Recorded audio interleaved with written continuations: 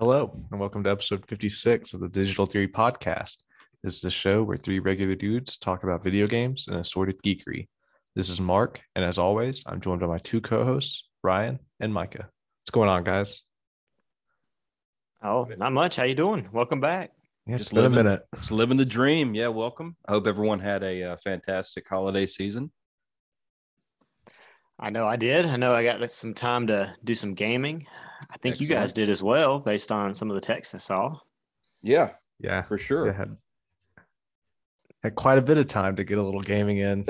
It's been nice. It really has. Yeah, I think everybody just needed some downtime for sure. Yeah. Unfortunately, back to reality, right? Yes. Back at it. I know on my end, these last 2 days of this week, we're recording on a Thursday. So Thursday today and tomorrow is exams, and we have exams all of next week as well. So back to the daily grind for me. Yep. So you get after exams, we get some time off again, though. No, after exams, we get Martin Luther King Day on that Monday, and then we're back work day on that Tuesday, and then our new semester classes start Wednesday. So I'll have, 90 plus new students in 2 weeks. Ooh. Yeah, so That sucks. So the students are basically coming back from Christmas break to take exams and then immediately starting the next semester. Oof. Yeah. It's not ideal. Not ideal. I think most teachers and I think most students agree that it's in everyone's benefit to take exams before you leave on the break, and then you just come back and start fresh. But the powers that be in the state capitol seem to think otherwise. So it is what it is. Wow, that's wild. Yep. Yeah, that my heart goes out to you, Micah. Well, it's really not that bad for me. All I have to do is grade them. It really, really sucks for the kids. So I feel kind of sorry for them at this moment, because it's not a whole lot of work on me, other than I just finished making my exam and then I have to grade them all. But other than that, it's kind of not much going on. So it's weird. Oh. That is very unprofessional. May I apologize? Hey, it's taking a while to get back in the saddle, isn't it? It has, yeah, man. Yeah. It has been a minute. Been what, 2 weeks? Yeah, we took a little bit of time off. Yeah. So, but in order to have some stuff to talk about, we had to, right? For sure. I know Ryan and Mark, talking to you guys, I know the weeks before we led up to that break, you guys were pretty slammed. Ryan with work, and Mark, you had your finals. Yep. So yeah, it's definitely nice. Enjoyed the break to the fullest extent possible. Good. Well, let's dive in, fellas. Should be a good week. Well, who wants to go first with the news? I'll go first because I have some really good personal news. I know it's probably going to make some people sick with jealousy out there, but as of literally yesterday, I was able to score a NVIDIA 3070 from a Best Buy drop. So I have that coming to me. I got it for MSRP, even though it is being sold on eBay and Amazon for quadruple that amount. So I actually got it for market price, which I just happened to be sitting on the Best Buy website looking at something else. The drop happened, and I was able to snag one out of my saved list. That's pretty sweet. So I'm very excited about that. So I will have a fully upgraded rig so that I can actually start playing some of the new PC games on it. Yeah, I was going to say, exciting. You've pretty much done everything to that PC now. Yeah, so now I'm ready to drop in, games I've always wanted to play on PC, but just haven't had the horsepower to do so. So Witcher 3 in 1440p is coming up. I'm going to play some Cyberpunk on the PC, I think. Wait for it to go on sale again for $20. And there's a lot of stuff I'm looking forward to. New Warhammer. So like Ghost of Tsushima was on PC. Oh man, That'd be fantastic. We'll talk about that a little bit later, though. It's not a new year unless I start off talking about Ghost of Tsushima. So That's right. we'll get there. But yeah, I scored a GPU, so I'm super pumped about that. Yeah, you're actually making me a little jealous. I thought my 2080 Super was top stuff, but I guess I'm fading away here each year. Well, I think honestly, I think the 2080 Super and the 3070, I think they're neck and neck in the benchmarks. Okay. It just happened that I got mine is considered at least the price when you're playing market value is considered more of an entry level GPU. But we'll talk about how it kind of matched it. It's one of the news stories I have. We'll talk about the upscaling wars in the GPU area of gaming. Okay. Well, I have something, one of the articles I was going to talk about is, did you see that Intel confirmed their new chip? I did. It was at the same CES, and I think it was the same day that AMD confirmed the next Ryzen socket. Okay. Well, the AM4 or AM5, I think. Okay. Yeah. Well, that's pretty cool. Yeah, this one I was reading about it, and basically, it's the 12,900 KS, and it's capable of 5.5 gigahertz on a single P core and 5.2 gigahertz on all P cores. Wow. So we're cruising now. Yeah, we're over 5. I remember when like 3.2 was incredibly nuts. Yeah. So I can't imagine what this thing costs. I don't see it here where they have given any kind of pricing. They also did not spec out how what's required to run it as far as, power and cooling. Right. But pretty cool. I can't imagine the price though. Oh, I know. The same with the new Ryzen chips. They are what's real interesting to me is they got a lot of the same specs, of course, 5 gigahertz and higher on all cores. But AMD is moving to an LGA socket type. They're moving away from the AMD pins on the actual CPU that can easily be bent to an LGA Intel socket type. So both CPU manufacturers are going to be using the same basic architecture with the physical construction of their chips. I don't know what made them do that, but it is a better move. I think it makes them less fragile, especially for first time builders. Yeah, you for sure got to know what you're doing. Yeah, you don't want to bend those pins. That's a $400 mistake. Whew. Yeah, $400 chump change, fellas. Well, nowadays, it seems to be with all these things. I mean, my gosh. Yeah, you don't want to pay $1,500 for your 3070 or whatever. No, I did not. I wanted to pay $500 for that, which is crazy. I can't believe that they're being scalped for that much. It's kind of unreal. Yeah. Well, fellas, it does seem like the PS5s and Series X's are getting a little bit easier to get. I agree. Did you see the news today from Target? I did not. Yeah, so there was a big Target drop, and what I'm seeing online is most people who attempted to grab one got one from that Target drop. Wow. Yeah. Actually, a local GameStop had a PS5 in stock while I was there the other day.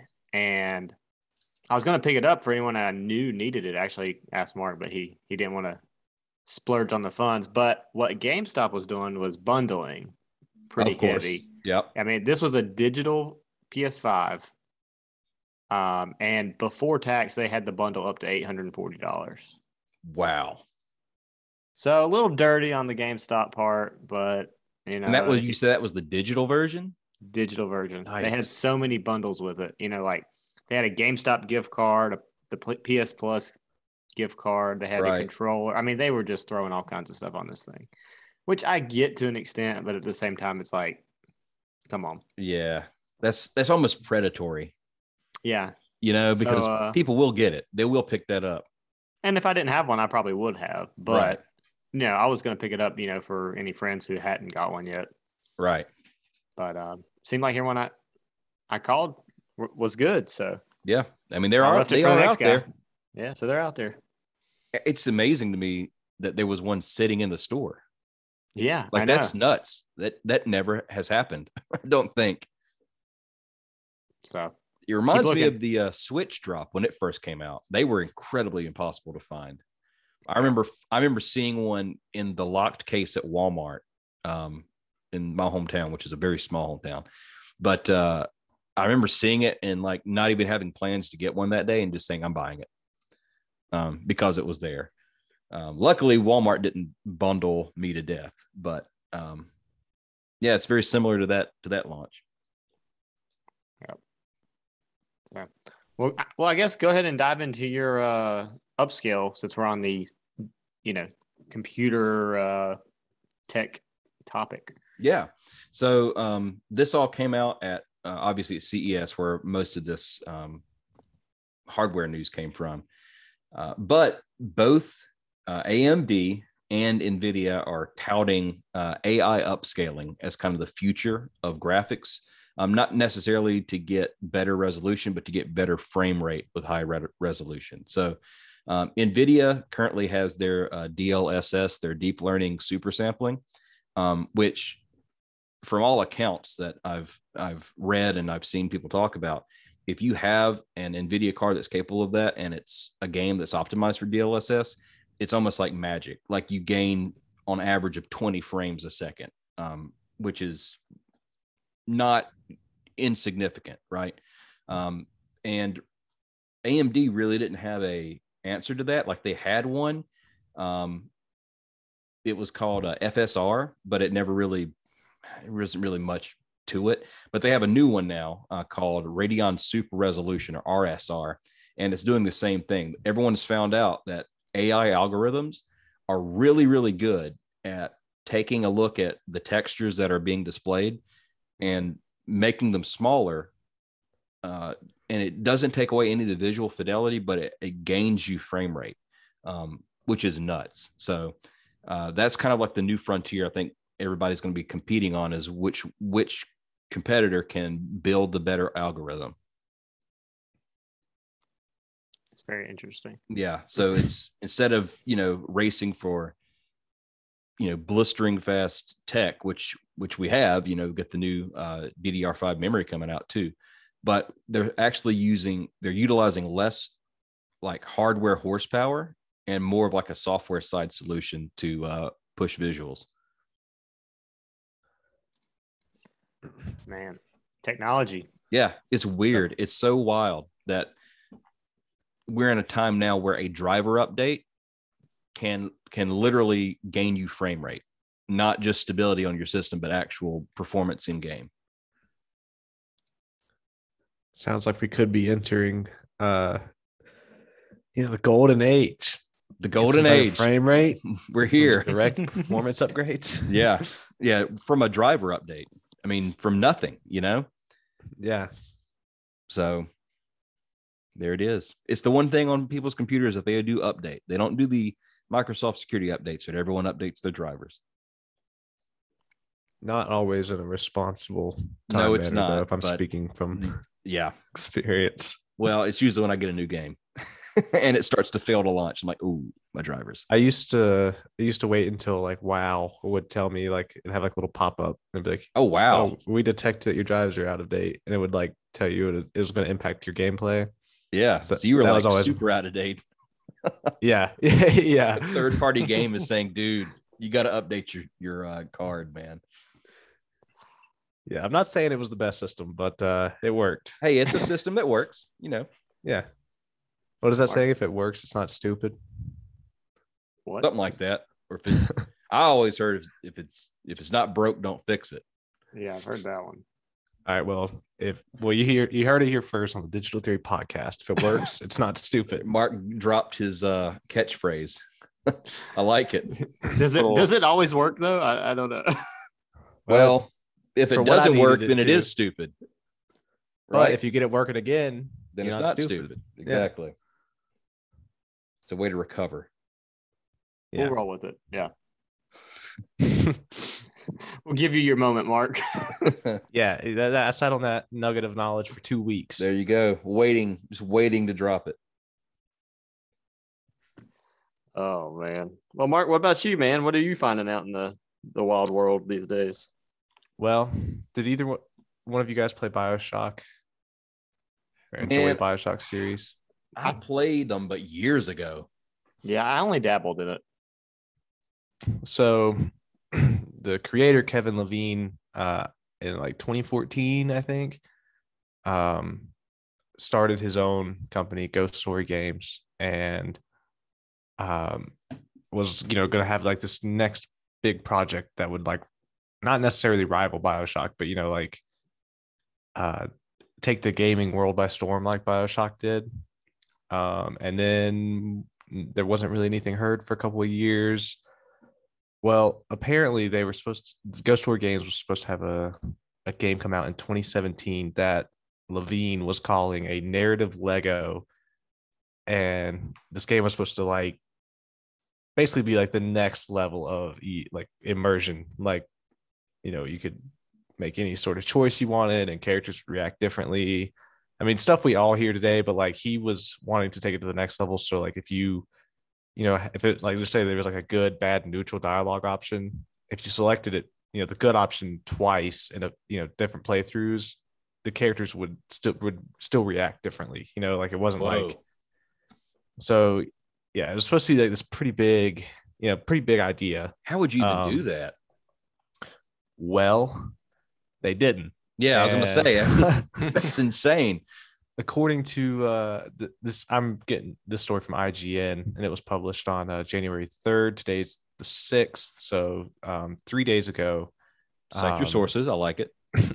Got to stay honest. I like it. But the article is titled "BioShock creator Ken Levine's next game is reportedly in development hell." So Mark, based on your catchphrase, this has got to be stupid.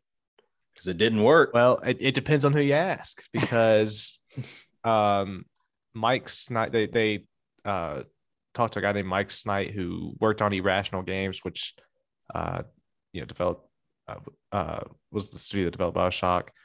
I'd forgotten about them.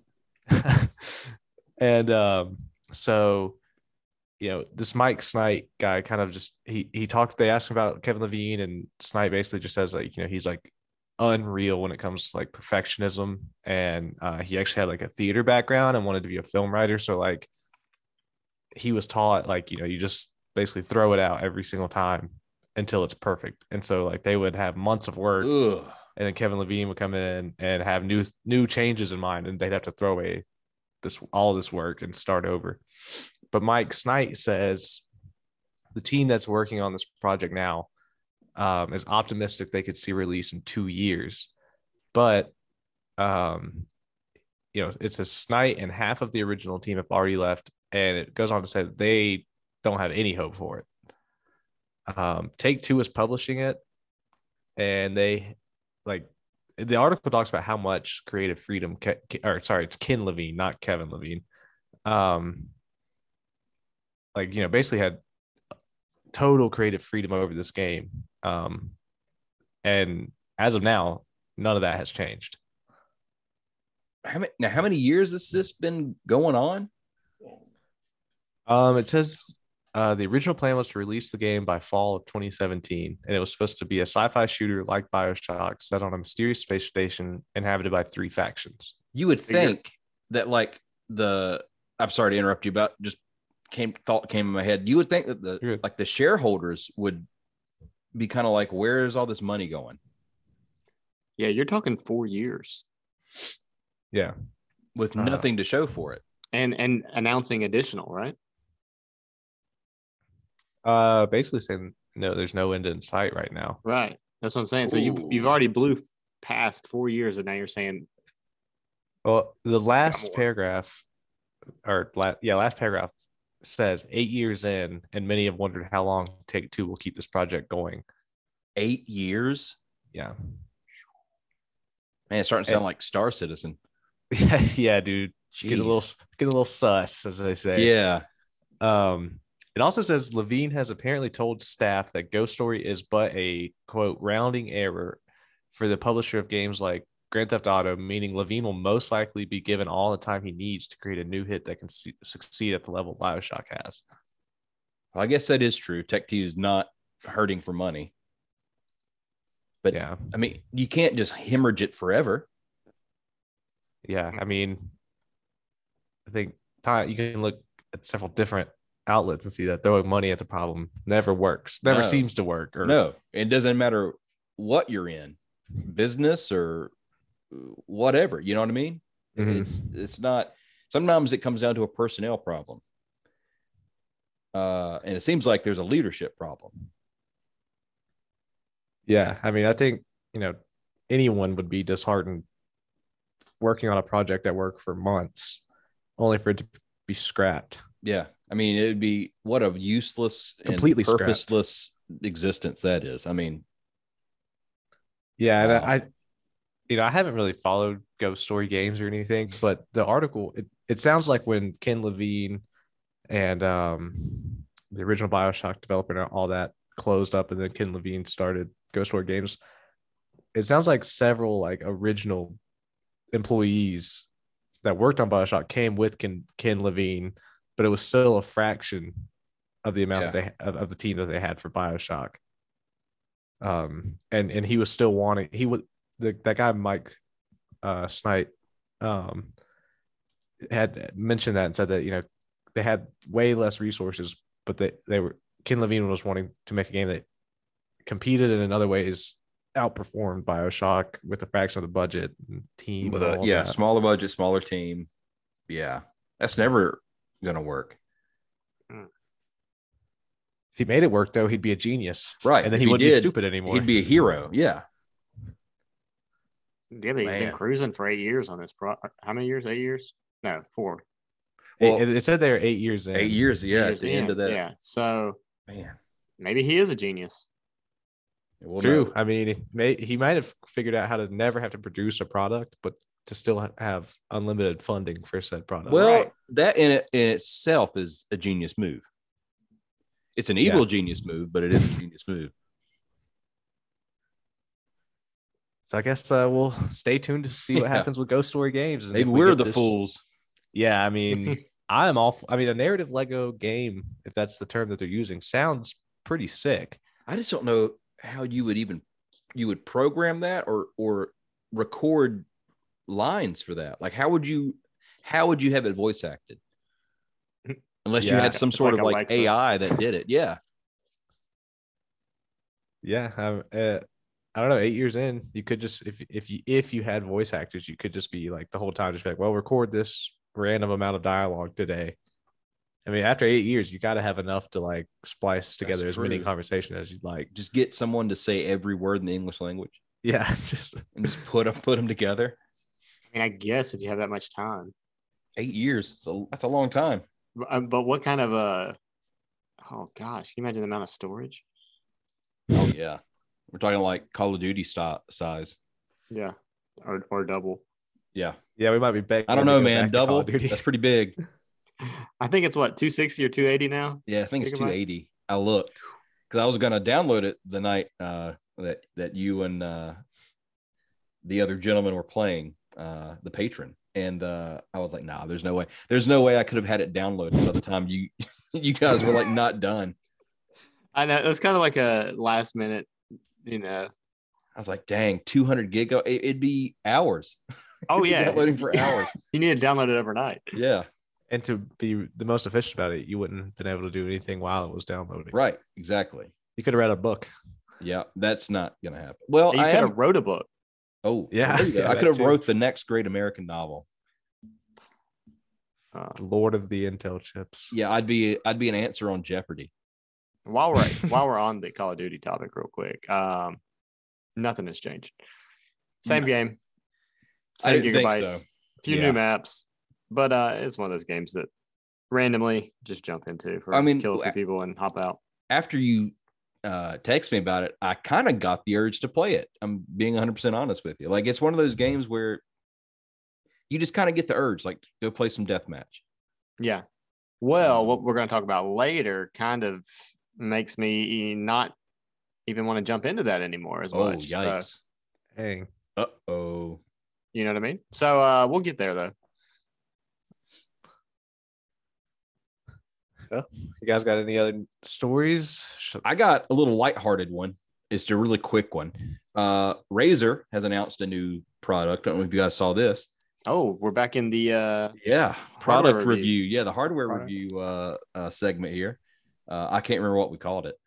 I don't know. Do we have a catchphrase for this or? No, we just had the rumor round. That's right, rumor round. Well, this is not a rumor. This is something that was talked about.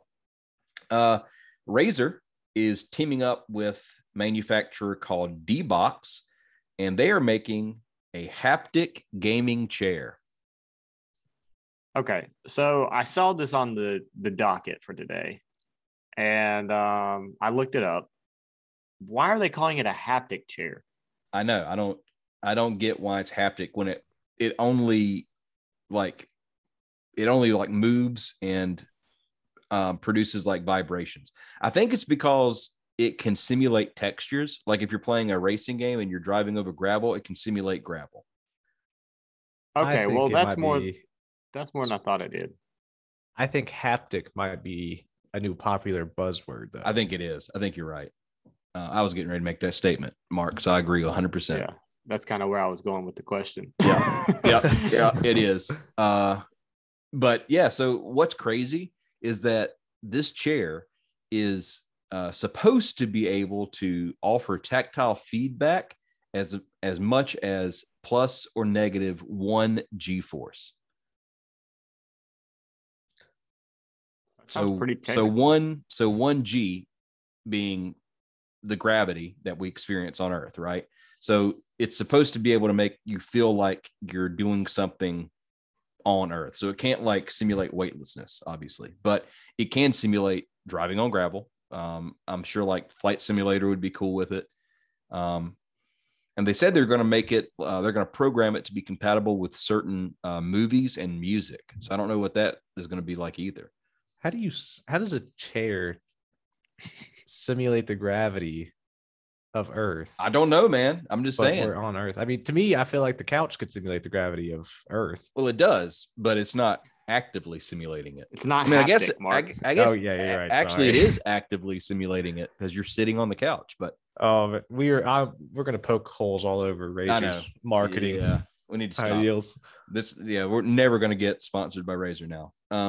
No. Here's how you turn this around. Here's how you turn it around. You just say, we'll be willing to change our minds with, If you want to send us a test kit of this, we would be happy to review it and tell you exactly what we think. And to show we're sincere, I think that it's a great idea to market a chair and say it simulates gravity. I'm going to post, I've got a chair in my living room that we talked about selling. I'm going to post it on Facebook Marketplace and be like, it simulates gravity. You will feel like you're sitting in a chair on Earth. You're not lying. That's not wrong. That's actually brilliant marketing for Facebook Marketplace ads. This chair simulates gravity. I will report back next week and let you know how much we make off of this. Please do. That would be hilarious. I do have one last little thing connected to this. To this story. This chair is not the first one to ever do this. I don't know if you guys have ever heard of the Gamer Butt Kicker or the Butt Kicker Gamer 2, excuse me. No. Okay. This is an easy clamp, immersive haptic transducer with 90-watt power amplifier. It's $200, and you can strap it to your existing desk chair and have haptic feedback. What it's called? The gaming butt kicker? It's called the Butt Kicker Gamer 2. Okay, that's pretty cool. So you can like strap it, I guess, to the bottom of your chair. Well, this is cool because I'm looking at it and it says for sim racing. I can kind of see this. Like if I put this under my seat, that would be kind of cool. Yeah. So I don't know what the difference is between this and the Razer one. I think it's because Razer is trying to market it as more of like a multimedia one. So the Butt Kicker, I think, is more marketed towards like sim racing. And I think the Razer is going to be marketed towards more mainstream. Like any game can be used with it, and certain movies can make you feel immersed or whatever.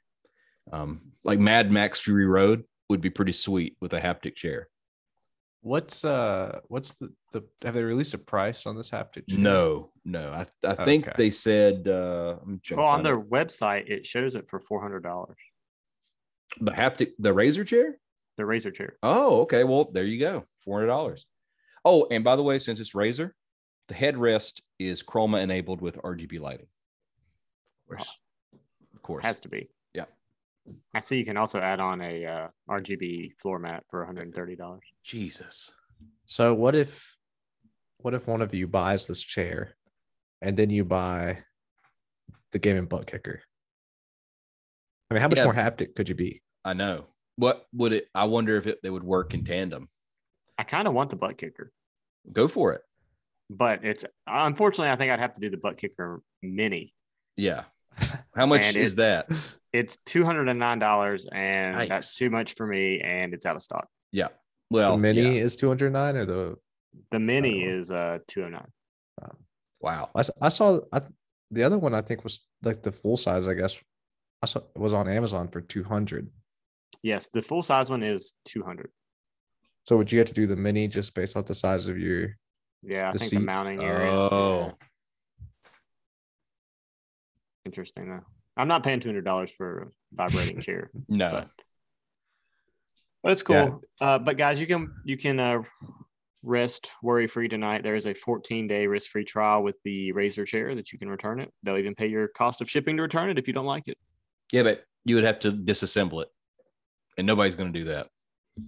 Well, that's part of the strategy for you. Yeah, exactly. Ryan, I think I have a solution for how you can experience haptic feedback without having to pay a cent for if you wanted to do it like while you're racing. Just get your wife to shake your chair. That's exactly what I was going to say. Oh man, for like hours at a time while I'm in a race. Yeah, you say, look, sit back here, read a book, and it's like practicing, like rocking like a child to sleep.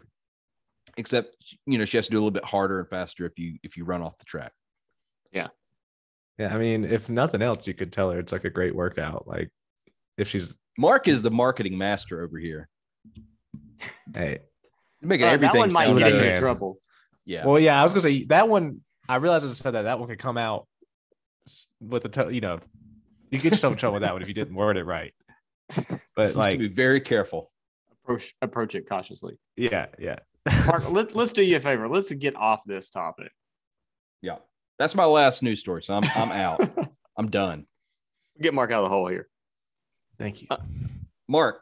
Tell us about Days Gone versus Ghost. I want to know about this.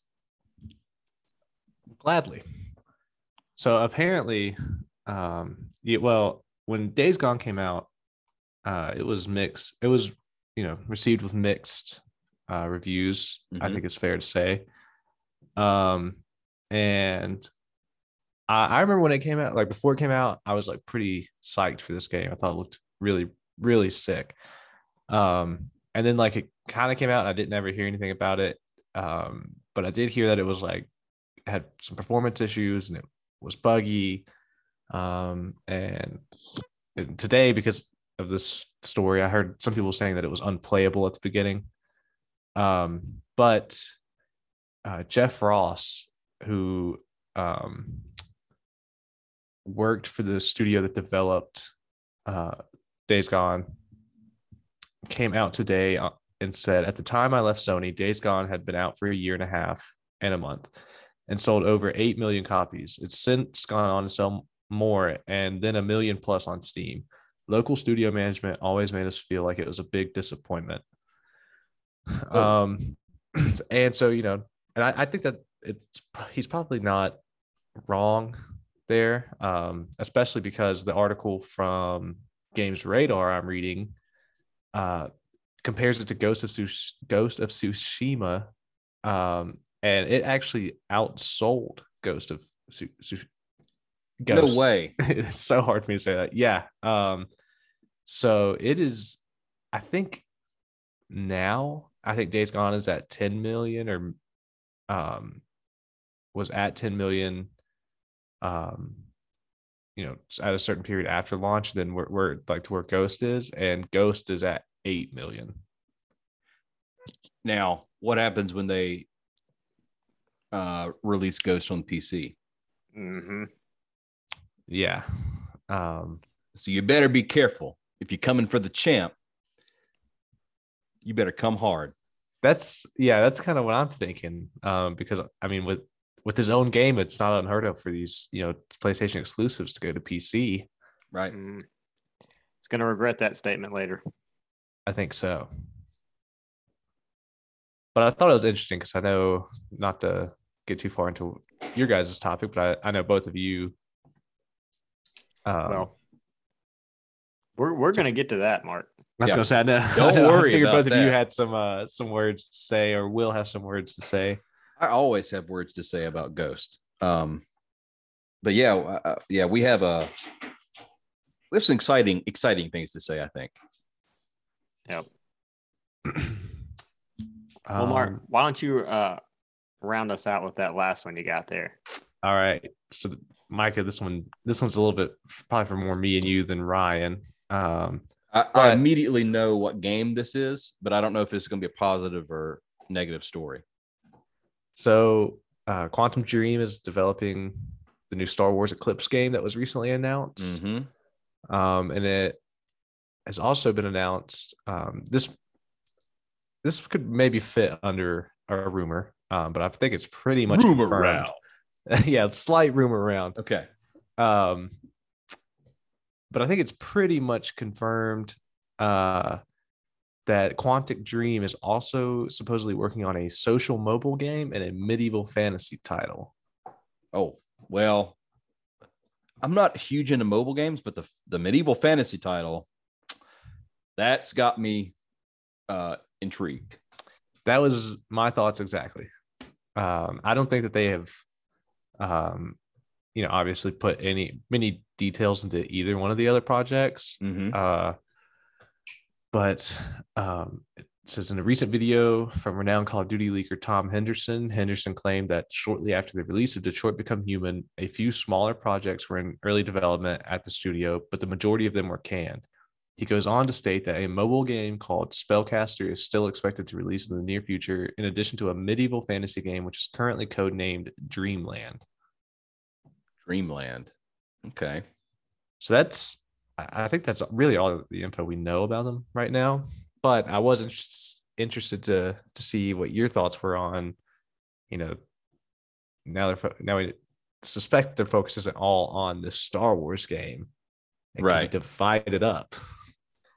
But with another at least one other interesting sounding IP. And I think, what the key word there that I heard you say is that both of these other projects, they call them smaller. Is that correct?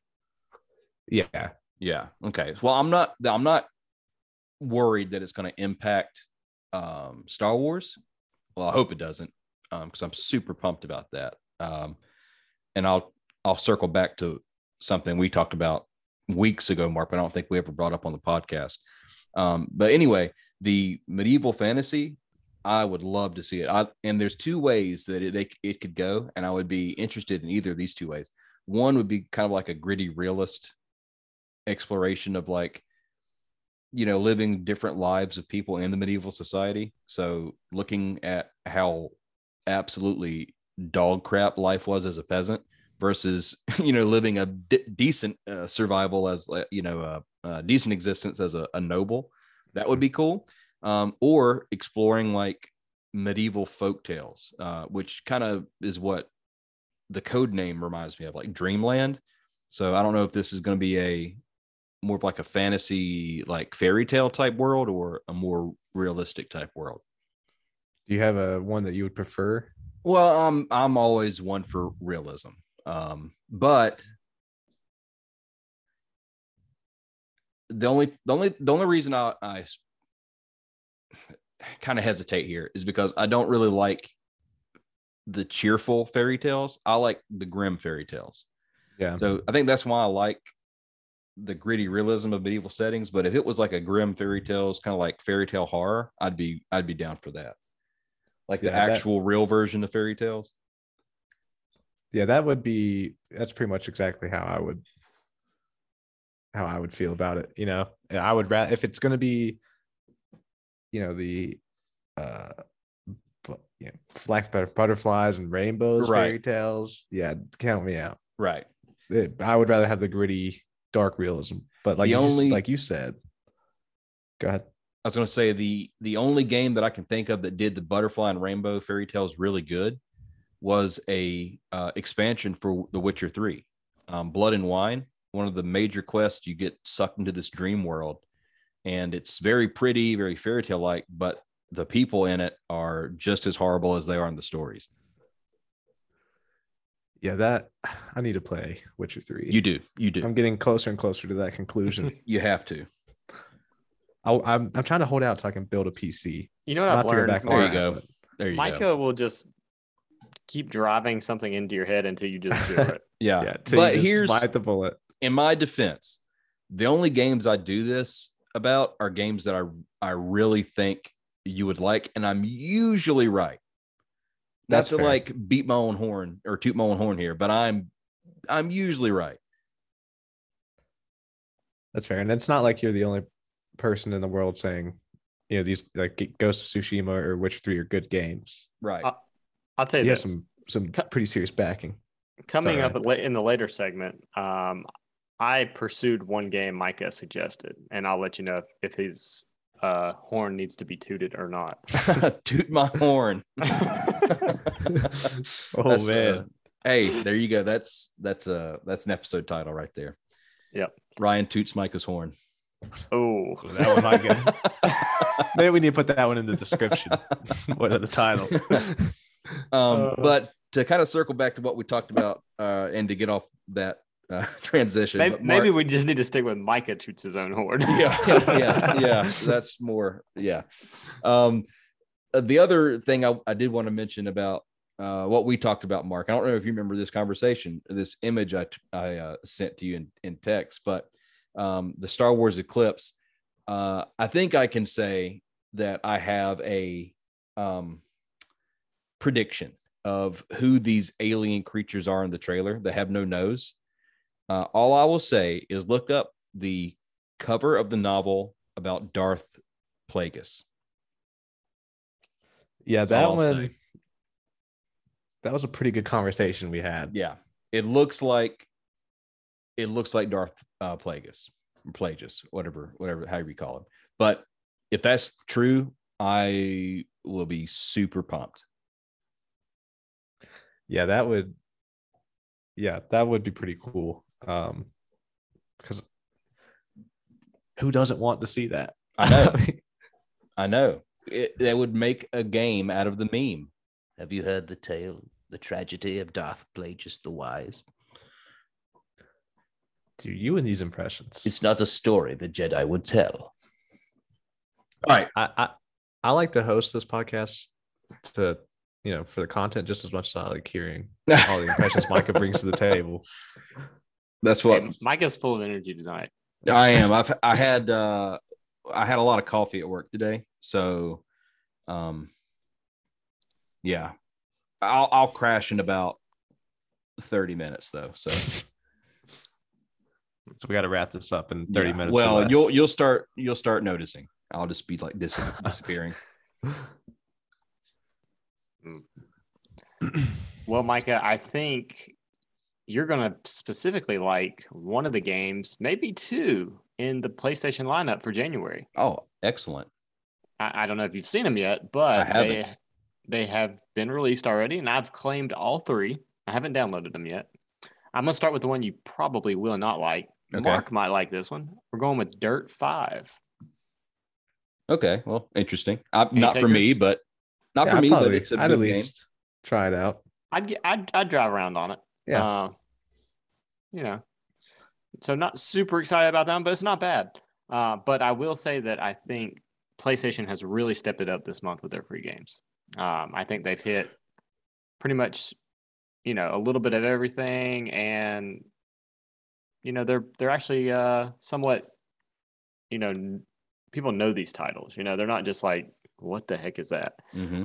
But anyway, The one that I'm most excited about is Deep Rock Galactic. Oh yeah, I have heard about that. So that's free, and that's PS5 release. So that's co-op multiplayer. That could be really fun. Is that one? I don't think it's cross-platform. I don't know. It's released on Xbox, but I've got it on Steam. I doubt How is it, Mark? Pretty good. Yeah, it's pretty good. It's it's kind of like, it makes me think of like Left 4 Dead, but you're dwarves and you're fighting aliens. Yeah, I think it's gonna be fun though. Like I said, I claimed it. I'm definitely gonna give it a whirl at some point. If it's not now, at least it's in the account. And then Micah, for you, Persona 5 Strikers. Hey, okay. I can. Are you here for it? I'm here for anything Persona related. I would be more excited if it was an actual like Persona RPG, but I'm here for a good fighting game. I mean, so I think this is PlayStation's way of stepping up 2022. Yeah. So, sorry, not to interrupt or anything. Deep Rock Galactic is crossplay between Xbox and Windows 10 PC only. Dang. Well, that's better than nothing. Yeah.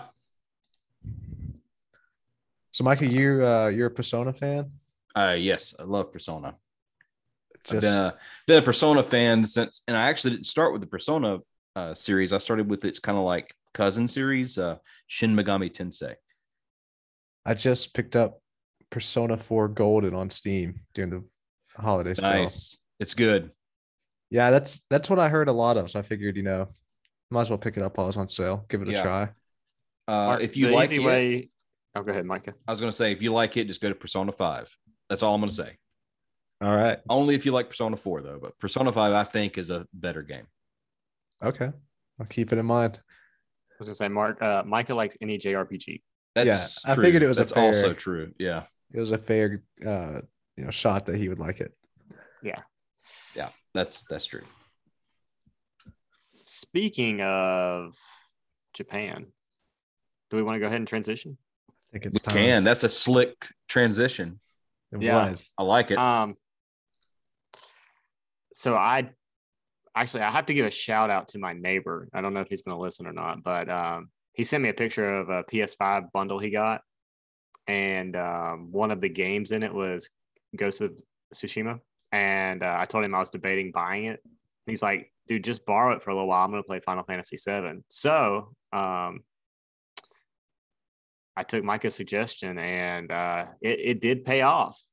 I'll give him credit. It was worth the hype. Toot that horn. Yep. You can toot it, Micah. Yep.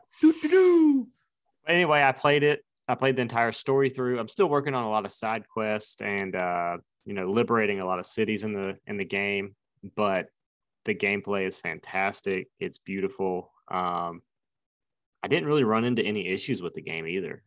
It was smooth. Mike, have you ran into any problems with it? Like anything buggy? No. The only thing I can say is that sometimes, because of the way that the camera doesn't auto track, you can kind of back yourself into a corner. That would be the only. That's a very small nitpick, but that's something I noticed. If it had more of a better tracking system, but no, other than that, there's no crashes or and the load times are spectacular. I mean, oh my gosh, the fast travel is ridiculous. It's unreal. But I just love the combat and how the mechanics are. When you get that perfect parry, it's so satisfying. And the way and the feedback that you get on the DualSense is next level. It is. I mean, the clashing of the swords, it's just, and you can hear the blades sliding against each other and on your controller. Like it's really cool. So, I'm giving this one rave reviews. I will say it's one of the best PlayStation games I've played in a long time. There it is. I agree. Putting it out there. I agree 100%. And, the characters in the story, fantastic. When I was fighting Kong, con. I mean, it was just like it was so intense. I feel like I was sweating. Yeah, they do a really good job in one-on-one fights and the duels to make it feel like a real sense of danger. Like I don't know. Do you understand kind of what I'm saying, Ryan? Like, yeah, there's the fighting when you're fighting like just soldiers, but then when you are actually fighting these sword duels against other samurai or against certain other people in the story, it just becomes so cinematic. It's almost like, I mean, you're invested. Yeah, it's so good. It's like the original lightsaber duels from the Star Wars original trilogy, where it was kind of like not a lot of spinny, flashy moves, but each strike has like purpose. You know what I mean? Mm-hmm. It's so good. It's such a cinematic game. And I do like how they give you two different endings. Yep. We won't reveal what that is, but you have no honor. But I did take the honorable route. I did too. It sucks, but so does the other ending. So, I mean, it's bittersweet, I think is the best way to say it. I was okay with it. Yeah. I felt like it was necessary, but like I said, I love how you can play like you can just go running in. You can play like a sneak style. Mm-hmm. You can it just gives you the freedom. But fantastic game. I'm still stoked about this game. And in case anyone else is sad that maybe we will never see another Ghost game, Ghost of Tsushima takes place during a real historical event, right? But it's the first Mongol invasion of Japan. The Mongols come back again decades in the future. So there is room for a sequel. That's good. That'd be kind of cool. Mm-hmm. Have some callbacks to this game and the next game. Yeah. So Micah, give us I know you're to kind of go off that. You've got the expansion and the Legends mode. Do you want to share a little bit about that?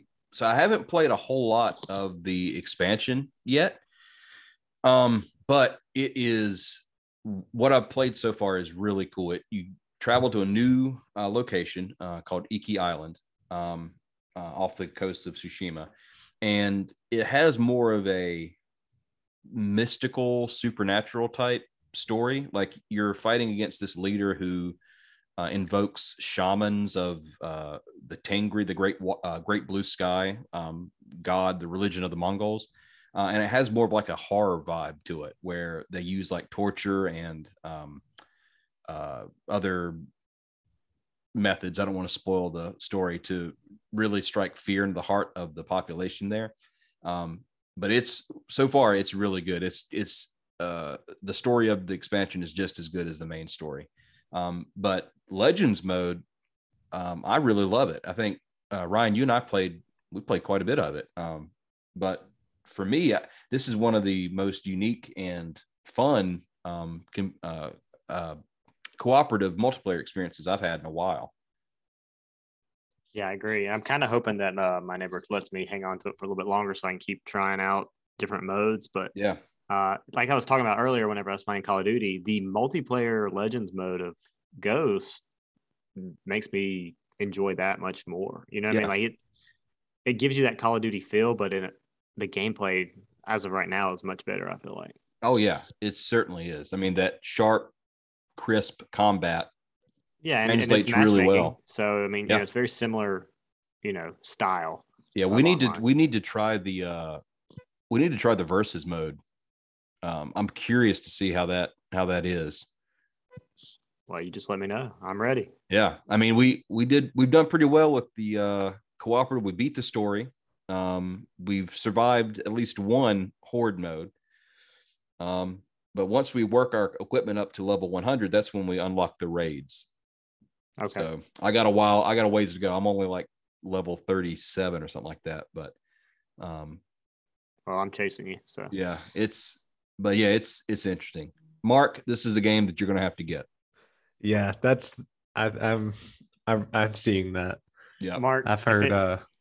If it makes you feel better, it's a game I gotta buy too. I was gonna say, well, even I've seen Ryan since I was home for the holidays and everything, and him and I actually played another game together. So I was at his house for a night, and seeing how quickly Ryan was on board, I wanted the game already, but that definitely sealed it. You know what I mean? I'm just waiting to get that I'm waiting for the PS5. That I don't want to play it on PS4. If I can play it on PS5. Well, here's a story that was published on December 28th, 2021. Okay. This could be a rumor round. All right. Just putting that out there. But the headline, I'll just read the headline. I haven't read the whole story yet, but it's from Screen Rant. Headline is Ghost of Tsushima PC retail listing hints at Steam release. So there you go. Would you guys get it on PC? And I would quickly. So you can use like PlayStation controllers through Steam and everything. Would haptic feedback? I don't know about that. I think you can use it, but the haptic feedback is not there. Yeah. Okay, so it's not like a feature built. I don't know, Mark. I'd get it on PlayStation. Like I would too. I mean, if you got to get that, you got to use the DualSense. That's what I was going to ask. Is would y'all miss haptic feedback in that game? Now, yes. Yeah. But before, when I played it without it, it was still a great game. But now that I've played it with haptics, I'm like, there's no other way. Mark, the combat with when you have your swords clash and even the arrows when you're shooting an arrow. It's unreal, man. Yeah, that was what I was interested in the most, is like, knocking an arrow and pulling it back and how that feels. It's feels great. Really good. Yeah, so that I'll probably get it on PlayStation. I'll wait it out for PS5 and then once I play it on PlayStation first, I might get it on PC. There you go. Yeah. Well, Mark, you want to dive into the other game we tackled? We had a lot of time off. Can I interrupt real quick? I have just one last quick thing to say about Ghost. Sorry. Oh yeah, go ahead. You missed your chance. It's from this article. I don't know if you guys knew this, but a live-action Ghost of Tsushima movie is in the works by the John Wick director. Ooh. Wow. And he promised that his version will remain true to the game. You know what? That just made me like shiver. I was going to say, we've not said great things about video game movie adaptations, but the John Wick director, bro, I'll give him the benefit here. I was going to say this could be the one, the exception to the rule. He's beginning to believe. Yeah, I'm here for that one. I wonder if we'll get a live action remake of the game Ryan and I are about to discuss. I tell you what, if there is, I'm gonna go see it. Yeah, I will too. You have to. Just based on that one thing that I think Ryan, you text me about. Being a certain species fighting for another species. That would make me go see it. All right, I'll bring it up. So go ahead and dive in, Mark. Give them a taste. Well, I'll say it took 2 to complete this game. Hey, there it is. So Ryan and I tackled It Takes Two, which won the Game of the Year award for 2021. And I think both of us agree that we can see why it was the one to take it home. Interesting.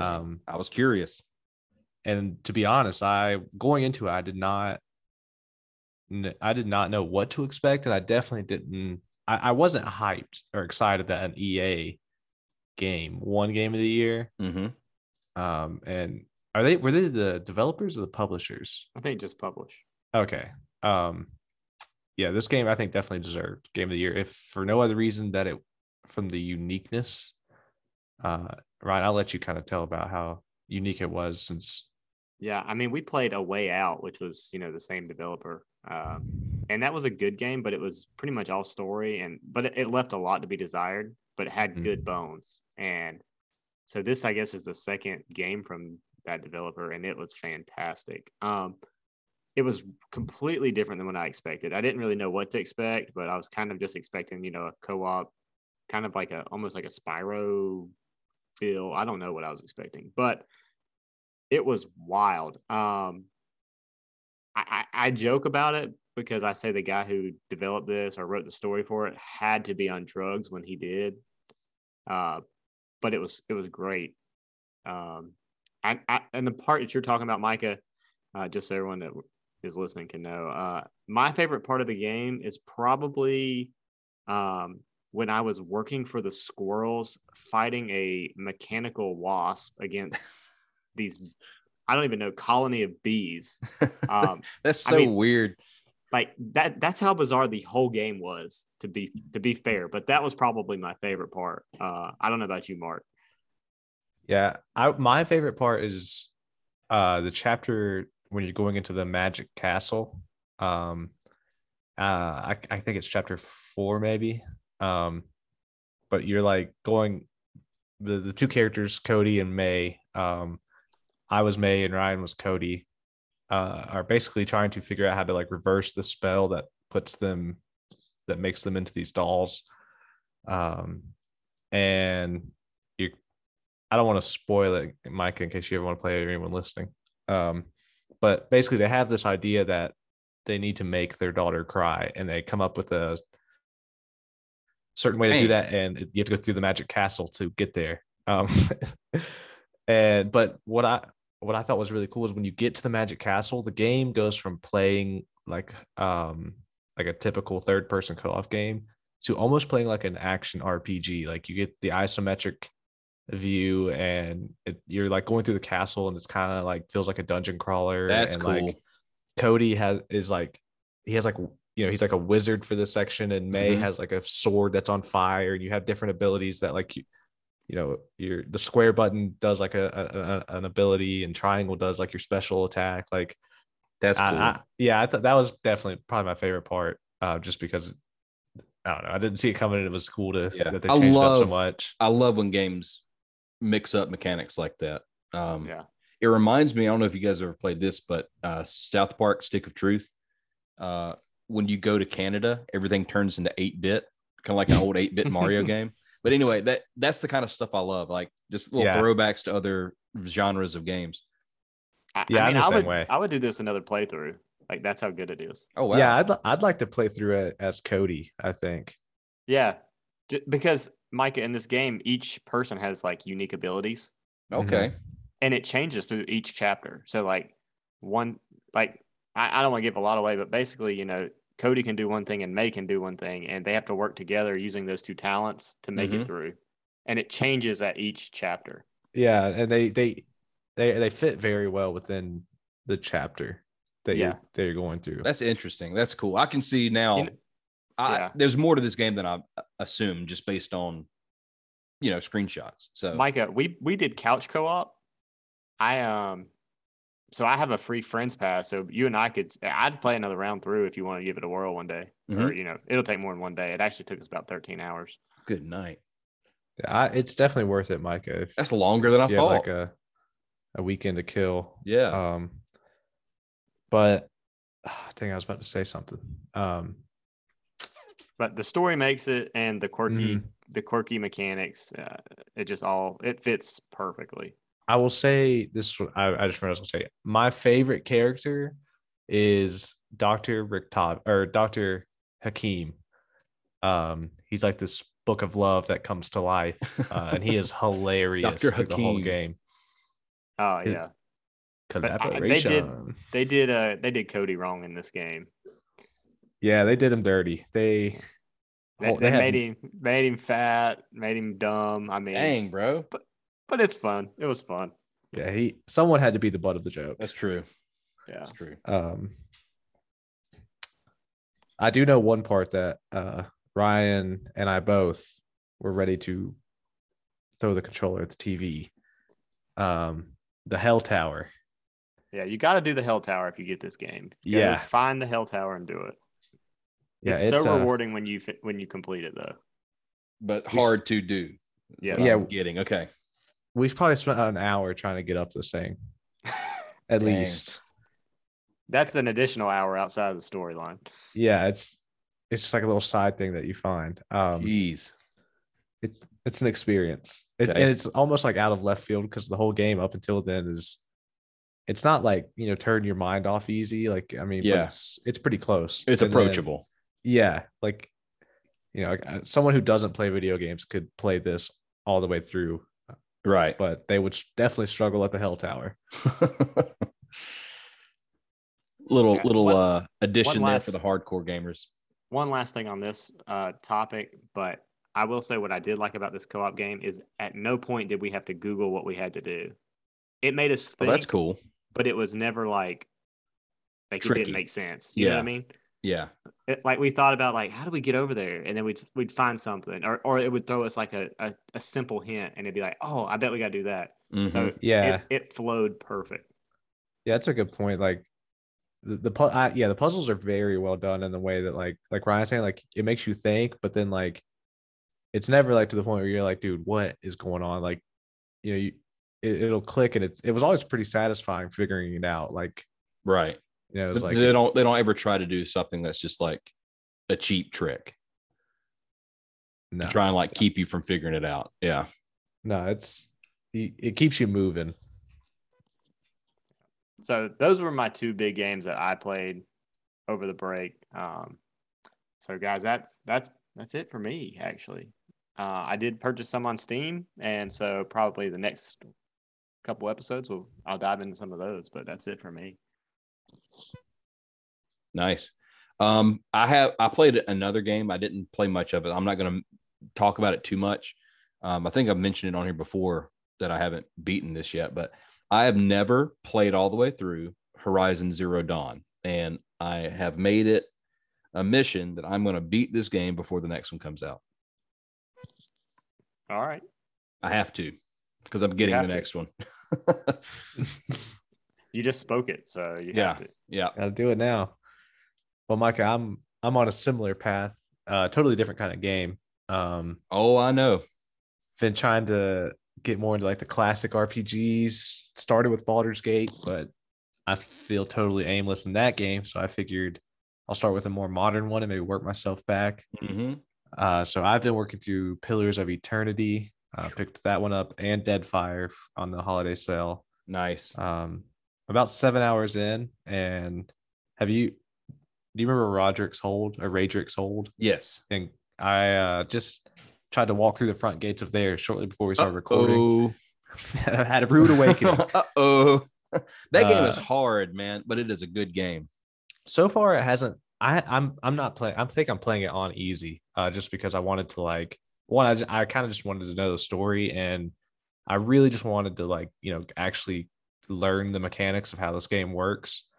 So I'm definitely gonna do more playthroughs, but for now I just kind of want to learn everything. So it hasn't been overwhelming for me yet. But I did read that the game's difficulty doesn't necessarily change how hard or how often an enemy hits you or how much health they have. It mainly changes like what type of enemy you might encounter in a certain area and how many enemies there are in an encounter. Yeah, it's kind of like if you imagine encounter difficulty in D&D, like basically changes what you're encountering and how many. And I'll tell you, man, like on some of the upper difficulties, it is brutal. Like you'll just wander into an area and just get murked.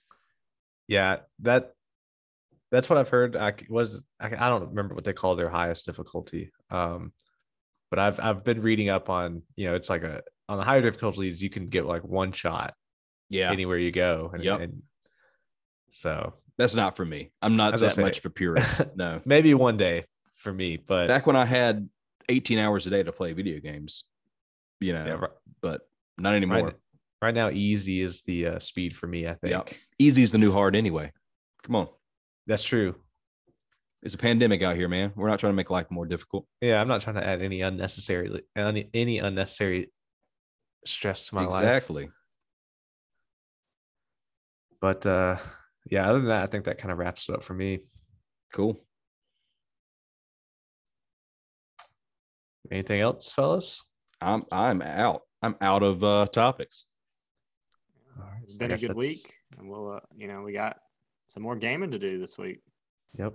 Oh yes. Yeah, my semester starts on Monday, so I gotta live it up while I can. Ouch. Well, it's rapidly approaching. You, man. Yeah. Enjoy these last few days of freedom. Yep. Enjoy. You got some snow up your way though. Yeah, and not. Are you at school right now, or? Yeah, I actually just got back up to Boone. Okay. Not long ago. And it snowed some today, but they're expecting it to really hit tonight. Exactly. Tomorrow at 8 a.m. the real feel is -5. Yep. I remember those days. You need to run to Peabody's, get you some beer, and then just stay in the apartment. Yep. Yeah. Actually, I took care of all of that this morning, so I could do just that. Perfect. There it is. So I'm set. I'm ready for some snow. It looked like snow down my way. The sky was all gray and flat, so I think it's coming tonight. Yeah, nothing's better than like it's snowing outside and a good scary movie. So there you go. It's looking like that might be the strat for me tonight. There you go. So I guess we'll talk to y'all in a bit. Yeah, I thank you for rejoining us after the break. We hope you guys enjoy the holiday, whatever holiday you celebrate, and we'll be back with you next week. See you then. All right. See you guys. Peace.